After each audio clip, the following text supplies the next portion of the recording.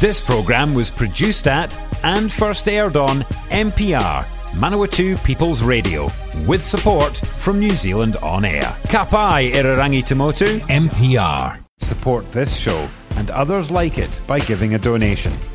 For more information, go to www.mpr.nz/donate.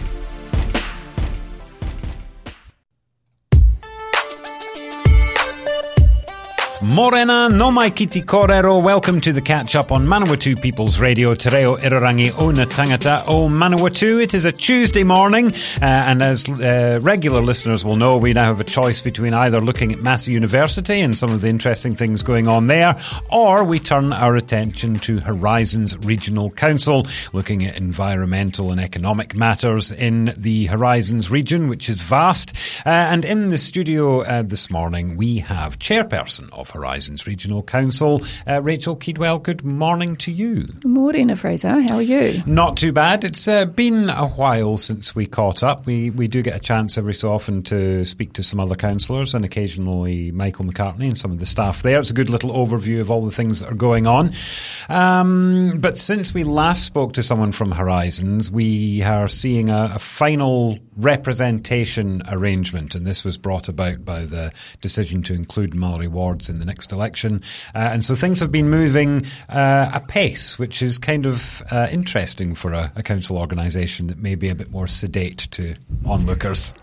Yeah, there doesn't feel anything sedate about Horizons at the moment. There's so much change happening, some of it from central government, some of it just dealing with the business that we've got, and then, additional bits that pop up, like putting in Māori representation because the law was changed and gave us the opportunity to do it. Really pleased that we are putting that through. It went out for public submissions, and I think we had maybe 10 people giving their views on it, some in support, some against, some commenting on aspects that weren't actually up for submission, such as whether the Māori seats should be there at all. It wasn't that. It was asking what we've proposed. So this was 10 submissions, which in terms of council engagement, normally you go, well, that's not very many. But do you feel that, there was a couple of token submissions from the yeses and there's a or the supporters and a sort of a representative quantity of people against? In other words, the vast majority of the community think this is a good idea and we just want to get on with it. Yeah, it's hard to know. Like if we only have 10 submissions and we've got, however many thousand people in the area that are affected by it, do we take their silence as, yeah, it's okay, or as disinterest? All we can really do is ensure we're making the best decision possible on the information available to us. And I think sometimes when we get a mixed response like that, you know that you haven't got it all wrong or all right. We're on the way to getting something in place that's going to work. This is, I suspect the answer will be no comment or I don't know, but just out of interest, Wiremu Te Awe is current Horizons Regional Council Law. In the next election, will he retain that general seat, or do you think he would move into the Maori seat? You'll have to ask him that. Yeah, it would be a political gamble as to which one does he think would work better for him. Yeah, well, it would be interesting to see. Was there any other representation discussions? Because obviously, whilst the focus was on the Maori seats, the decision to have a Maori electorate triggers a representation-wide overview and look at the situation, which includes how seats are dispersed in the general roll as well. Yeah, there were some submissions that touched on that, and we looked at that in great detail when we were considering the options. So it was about things like the urban and rural split, making sure that both of those types of communities are well represented. It's the fact that we have such a huge region and trying to get all areas fairly represented. So we end up with a bit of an uneven split across the region. Some areas have fewer people per councillor and others have more, just because, Palmerston North, we have, 80,000 people in a small area, and Ruapihu, which is probably more than a seventh of our region's land area, but has maybe 15,000 people. So it's very difficult to make it completely fair. So that's part of the pluses and minuses that we were evaluating as we did it. In terms of fair representation, one would argue with Horizons being based in Palmerston North that Palmerston North would be more intensely represented as opposed to the likes of Ruapehu, where, you know, travel for councillors and things. Was there any discussion, or is there any generally, around how to ensure that the areas as far away from Palmerston North as can be are still adequately represented and heard as well as people in Palmerston North? Yeah. It does make a difference when your centre of business is so far away. It helps having Zoom connections in some ways, because it means people can now watch the meetings or come and speak to meetings without actually having to travel that long distance. But that's just an issue with a large region. I don't think there's any easy way around that, other than making sure the people that, particularly the representatives who are from those areas, speak up strongly for the areas. I mean, it's a problem that's symptomatic for New Zealand wide. I mean, you look at the COVID vaccination rates and you can see quite clearly the rural-urban divide, and also there is a cultural divide as well. But how do you battle that? Because it's obviously something that transcends issues. That rural-urban divide is constantly there, and compounds things like internet access and other information access as well. Yeah, and for a regional council, there's an added divide that is along rural and urban split, is that often rural people understand what a regional council does, but urban people don't, because the rural people pay the biggest rates usually, because a lot of our rates are based on land area. So the farmers in the biosecurity space, for example, they have quite large rates to pay, and also for drainage schemes and catchment schemes. And the more expensive something is, the more you know about it. Yeah, that's right. And that's why a regional council has typically been loaded with people from the rural background, because they're the ones who are most interested. And in Palmerston North, you know, you've got a large population here, but the main thing that they would be impacted by would probably be the flood protection. And because it's spread over so many people, it doesn't impact on any one person's pocket in quite the same way as a large landowner. Have there been any talks of some sort of radical rates review down the line to maybe try and address that balance? Because, you know, you have there's an element of a user pays model to Horizons, you know, because one of the criticisms Horizons often gets from people in Palmerston North saying, well, I shouldn't be paying for that stuff about Ruapehu. You're not. It's fine. Similar with, I think, with some of the public transport as well. But has there ever been talk of a clever new rates model for that sort of thing? Well, it's one thing that we've talked about evaluating over the next couple of years. It's a piece of work that came out of the long-term plan. So that's looking at for those communities that are paying. So let's give an example of flood protection. So in Palmerston North, as a Palmerston North ratepayer, you pay 80% of the cost, and the other 20% is spread over the region. So that means someone in Ruapehu is paying towards the flood protection that we get here.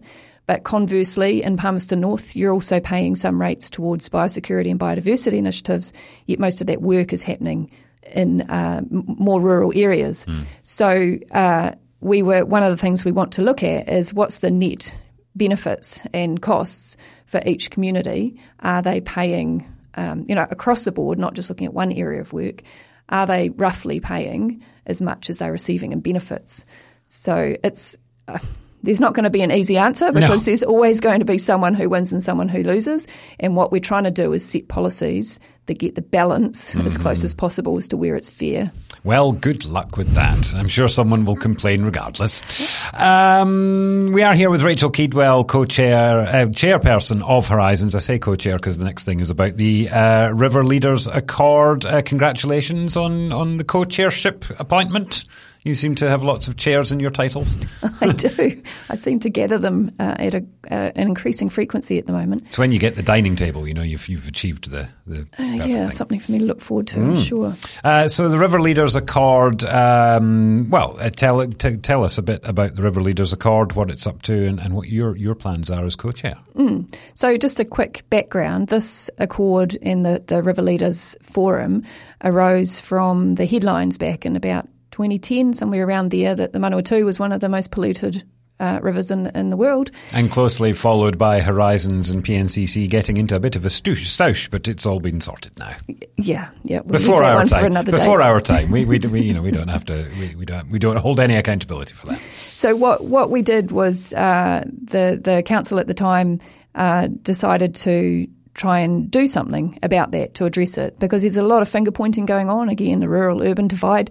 The farmers saying it's the urban's fault and urban saying it's the farmer's fault, and no one actually doing the work, just trying to put the blame on someone. Mm-hmm. So it was a matter of pulling together all of the parties and just acknowledging where we're at and what can be done. And as a result, there were action plans drawn up.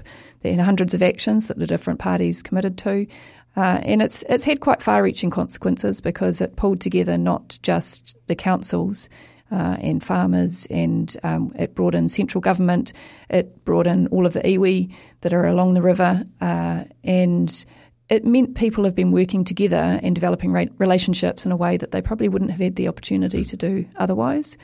And it's also a really successful model. It was more than, in the 10 years the Accord's been operating, there's been, I think, $66 million of investment, and a fair chunk of that, probably 8 or 9 million, is from central government, because it's a model that works, and so everyone's got a bit of skin in the game. So why is the river not running crystal clear? Yeah, because probably there are so many contributing factors to it being how it is right now. So I'm assuming it's better than it was in... Yeah, it depends. I mean, it's a very large catchment. So you look at different parts of the catchment, there are improvements, but there are other parts where it's still going the wrong direction and it's still not in good quality. So, that's why what we're doing is refreshing the Accord. We're going to look at getting everyone to sign it up again, and we're working out what are the next steps. Do we do a revised action plan to keep going, because it's certainly, the job's not done yet. Well, yeah, I mean, I don't wish to be confrontational, but you've said, millions and millions of dollars of investment. It's a model that works, and yet the river's not better. I mean, is that good enough to say that it works and should continue if the river's not better, not even by a considerable amount? Yeah, I do think it's a model that works, because when you look at where that money goes, if you've got fencing, it costs a lot of money to fence a kilometre of river. And I think, I should have grabbed the figures, but, we're talking about thousands of kilometres of river that need fencing and planting and stopping the sediment getting in. And you've got all of these wastewater treatment plants, like one wastewater treatment plant, Palmerston North, how much is theirs going to cost? We've spent $66 million on the river, but that could be blown on one plant. Mm-hmm. So the scale of the job is huge. And I think what's been important is actually starting to do the work and getting people to engage with the river as well, because the more people that are supportive of what's happening and care, the more likely it is to get more support for the work that needs doing. So is the definition of success at this stage, obviously we're aspiring for crystal clear waters, but I assume, but is the measure of success at the moment that in the decade or so that this has been around more, the river has not gotten worse? No. And on balance, it probably hasn't gotten worse. But like I say, because you've got so many different parts of it, and each part of it has different issues going on in the catchment. So if you look on the other side, the Tararua side of the ranges, you've got rivers that are going through farmland, and that's a big part of the problem. And other sections are quite pristine through a large part of the upper reaches, so the Pahangana, the Oroa. But then the more you come downstream, you've got more of the compounding effect of all of the towns it goes through, all of the land use it goes through. So, the job is big. It's not going to happen overnight. Would the government's now mandated, which is an interesting little arrangement that's going on, but the now mandated Three Waters reform, which includes wastewater, and you mentioned all the wastewater treatment plants down the Manawatu River, is there any indication that the Three Waters reform would assist something like the River Leaders Accord in achieving its outcomes, because you'd get consented clear water discharge from the start of the river right to the sea? Yeah, it depends if the Three Waters reform works in that way. Someone's still got to come up with the money to fix those plants, and I imagine there are going to be so many plants that need attention, there'll be some sort of hierarchy or ranking put in place. and it's only those. Yeah, I don't actually know how they're going to do that. There's not enough money to fix all of them right now, just because they've changed the model. So there will still be issues with that for many years to come. Would it be a quicker process though? I mean, it's central government that has its hands on the national coffers, and this would be a national program as well, as opposed to each individual council having to find the money to fix it themselves. You'd think it would be a quicker process. Well, you'd hope, but I still don't have an understanding of where they think that money's coming from to make it work to the scale of the issue that's there, and just the. You can't do all of them at once because there aren't the contractors and the specialists involved to do that all at once. So there will be some ranking as to which ones get the attention first. Yes, indeed. We are here with Rachel Keedwell, the chairperson of Horizons Regional Council, for the Catchup. Remember, if you want to listen to this or previous editions of the Catchup series, you can head to the website, mpr.nz/show/catchup. We're also on Apple Podcasts, Spotify, accessmedia.nz, anywhere you get your online listening. So far, speaking to Rachel about the representation arrangements and the River Leaders Accord. COP26 has made headlines repeatedly over the past couple of weeks. James Shaw made headlines himself in trying to get over there and taking up MIQ spots and the like. I'm assuming you would think that James Shaw being there was a good thing, given that climate change is a real issue. Yeah, it's good that New Zealand was there and represented, but I don't think the outcomes can be called good. I think they are a long way from taking the level of action that's required. Because there was a lot of talk there that this was, groundbreaking and people were really working together this time, but at the end of the day, just not good enough again? No. I mean, you look at each of these meetings that have been, the only thing that comes out of it is we continue to watch greenhouse gas emissions rise and global temperatures rise. And I don't see that they've signed up to any sort of agreement that is going to change that trajectory. It's just, I think it's moving the deck chairs on the Titanic. It's not actually changing the course of the Titanic. That level would require huge commitment, and it means the developed countries need to put a lot of money into the undeveloped ones. I mean, how do you say to India, whose primary source of energy comes from coal, that you're not allowed to lift your people out of poverty? You have to stop using coal. So, that's a kind of compelling argument, that though, isn't it? Yeah, it's a very, very difficult situation. And so my interest from the Horizons perspective is, okay, let's assume that we're not going to keep those temperatures to a level they need to be. How do we make sure our communities are safe into the future? So that's a large piece of the work that we're doing, is looking at the vulnerabilities and the risk assessments around the region and what do we need to do to address those risks. I don't know if you've seen it on YouTube and Facebook, but the YouTube channel Another White Man Behind a Desk did a piece about the Climate Change Commission and its sort of toothless position in New Zealand, in that it can advise on what is the appropriate course of action, and the government have to marry up the political benefits with the actual climate change stuff. Are you happy with how New Zealand is performing in this space, and what the Climate Change Commission are advising and what the government's taking from that advice? Well, it's better than what we had before. So I'm glad we've got a Climate Change Commission in there. I'm glad that these are mainstream discussions for us to talk about. But I think the average New Zealander doesn't quite understand the scale of the problem. People still think all we need to do is use the technology to change things. So it's clean, green New Zealand, Rachel. I mean, that's our international marketing, isn't it? Yeah, and people think that that's all we need to do. So we can change all the cars to electric and then we'll be sweet. Well, actually, it doesn't work like that. There's not enough electricity to change the entire fleet. And we've seen that recently, even before we've got a big fleet of electric vehicles. Power companies just randomly shutting down parts of the grid because there wasn't enough. I mean, that's almost third world territory when you're just shutting down parts of the grid because there's enough generation. Yeah, so we're ignoring the problem that we actually need to change how we live. Our energy-intensive lifestyle just cannot be supported. There's no way of dodging that. What we try and do is greenwash it and think If we switch to the electric car, we're making a difference. If we do our recycling, because we're mining making lithium's fine. It's very clean, very human. No human rights abuses or anything. That's right, and the same with all of our devices that we rely on. So many of them rely on rare minerals that come from dodgy places, but also have a limited, finite amount. So I'm probably a bit doom and gloom on this subject, but the answer is space you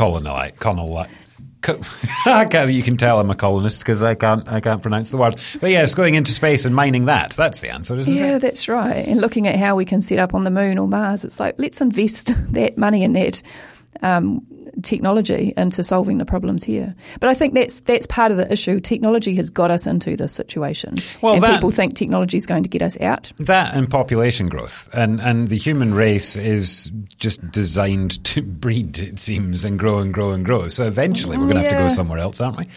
Yeah, that's true to an extent. But when you look at the footprint of your average Western person compared to a person in a third world country, it's I don't have any figures to hand for that, but there was some research circulating recently that basically showed that a very small proportion of people are living so far beyond the Earth's capacity, it doesn't really matter what everyone else does, that they alone would be responsible for overshoot of our ecological capacity. It's a symptom of third world countries, though. I believe, I was taught this at school, that poorer families have more children in the hope that one of them will be successful or there'll be someone to look after the parents in their old age. Whereas in a richer country where you have a reliable health system and reliable superannuation, you don't need all those children, so you can stop at 1 or 2 or 3. But that family of 10 in that third world country has an environmental footprint that's probably 1/100th of a family of 3 in a Western country that jet sets around the world for their holidays every few months. True.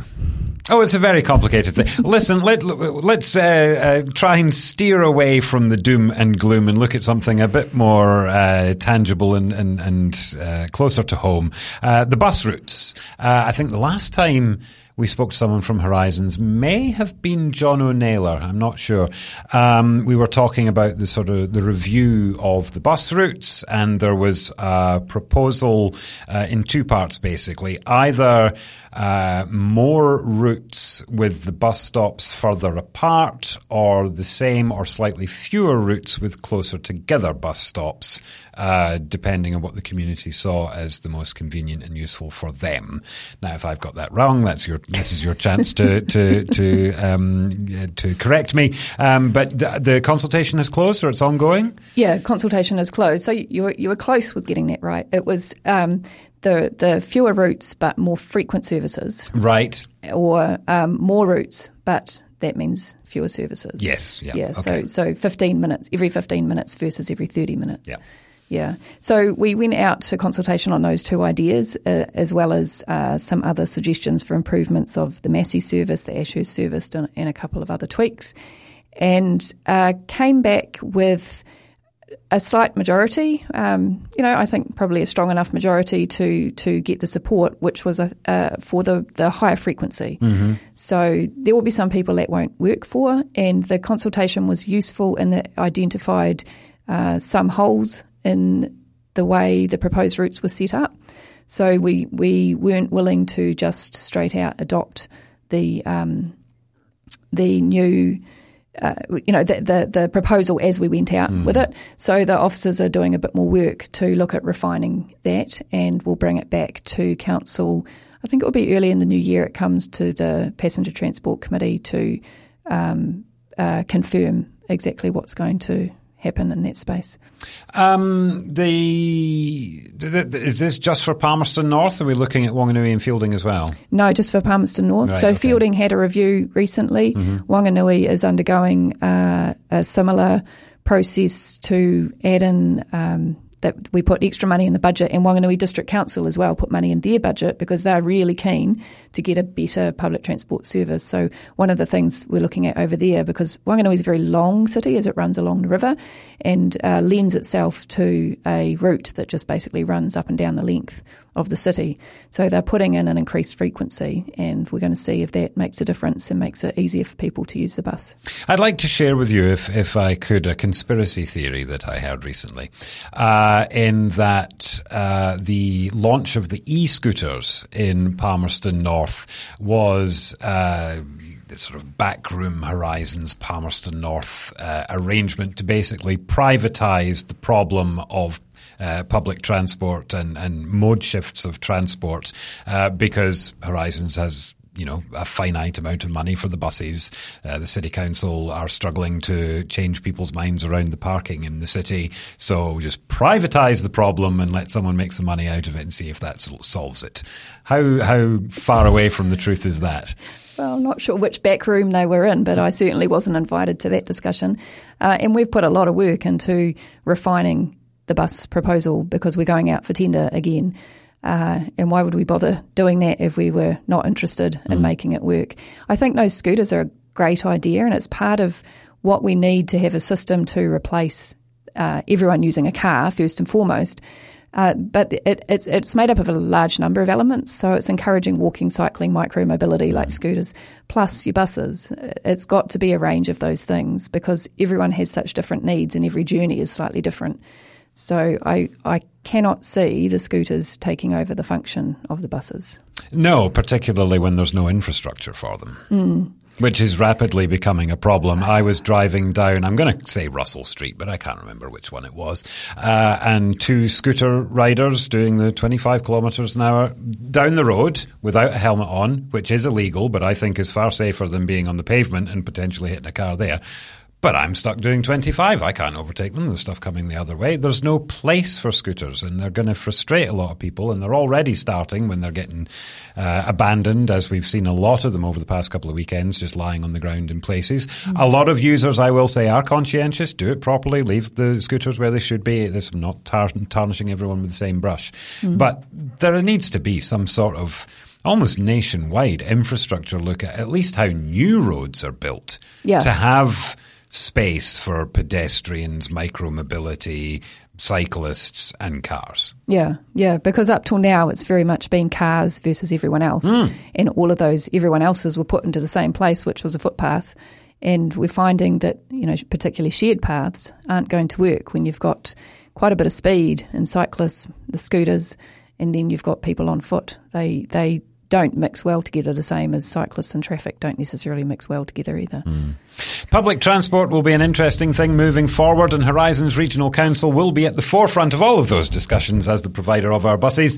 Rachel Keedwell from Horizons, chairperson, thank you for joining us this morning. Thank you. And remember, if you want to listen to this or previous editions of the Catchup series, do head to the website npr.nz/show/catchup. We'll be back tomorrow at 8:30 with another edition. Do join us then. Bye for now.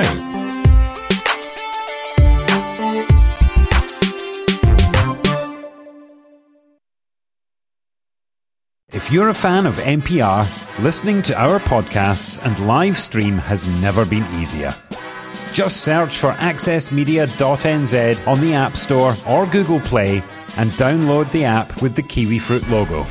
Once you've got it, pick Manawatu People's Radio from the list of stations and go find your new favourite show.